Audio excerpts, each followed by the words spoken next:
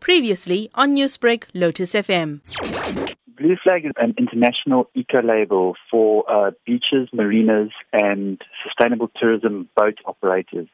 And this is basically a label that's given to those operators that are able to maintain the Blue Flag International Standard, which is made up of 33 criteria that deal with environmental education, environmental management, safety and security, and water quality. Which are some of the beaches in South Africa that are shortlisted for this award? We currently have about 46 beaches that have applied, and we will only be able to announce that on Friday. Some of the beaches that are more popular and have been in the program for a long time are beaches like Camps Bay in Cape Town, Clifton Fort in Cape Town, Hobie Beach in Port Elizabeth, Grotto Beach in Hermanus, and then beaches like Ramsgate in KZN and Ushaka around the Durban area. How does a Blue Flag beach improve tourism? So what Blue Flag does is it really just gives the beachgoer an indication that they are at a world-class swimming beach facility. The Blue Flag criteria and the Blue Flag program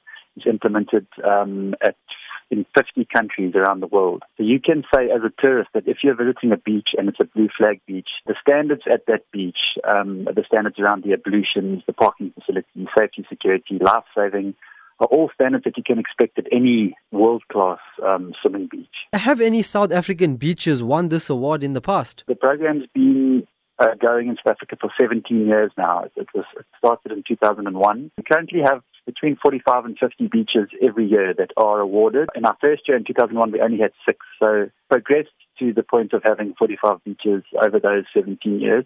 But yeah, we generally have most of the beaches that are, for instance, on the program this year will generally apply for next year. And the renewal rate is quite high because the standards that are put in by the municipalities are actually looked after quite well. Newsbreak, Lotus FM, powered by SABC News.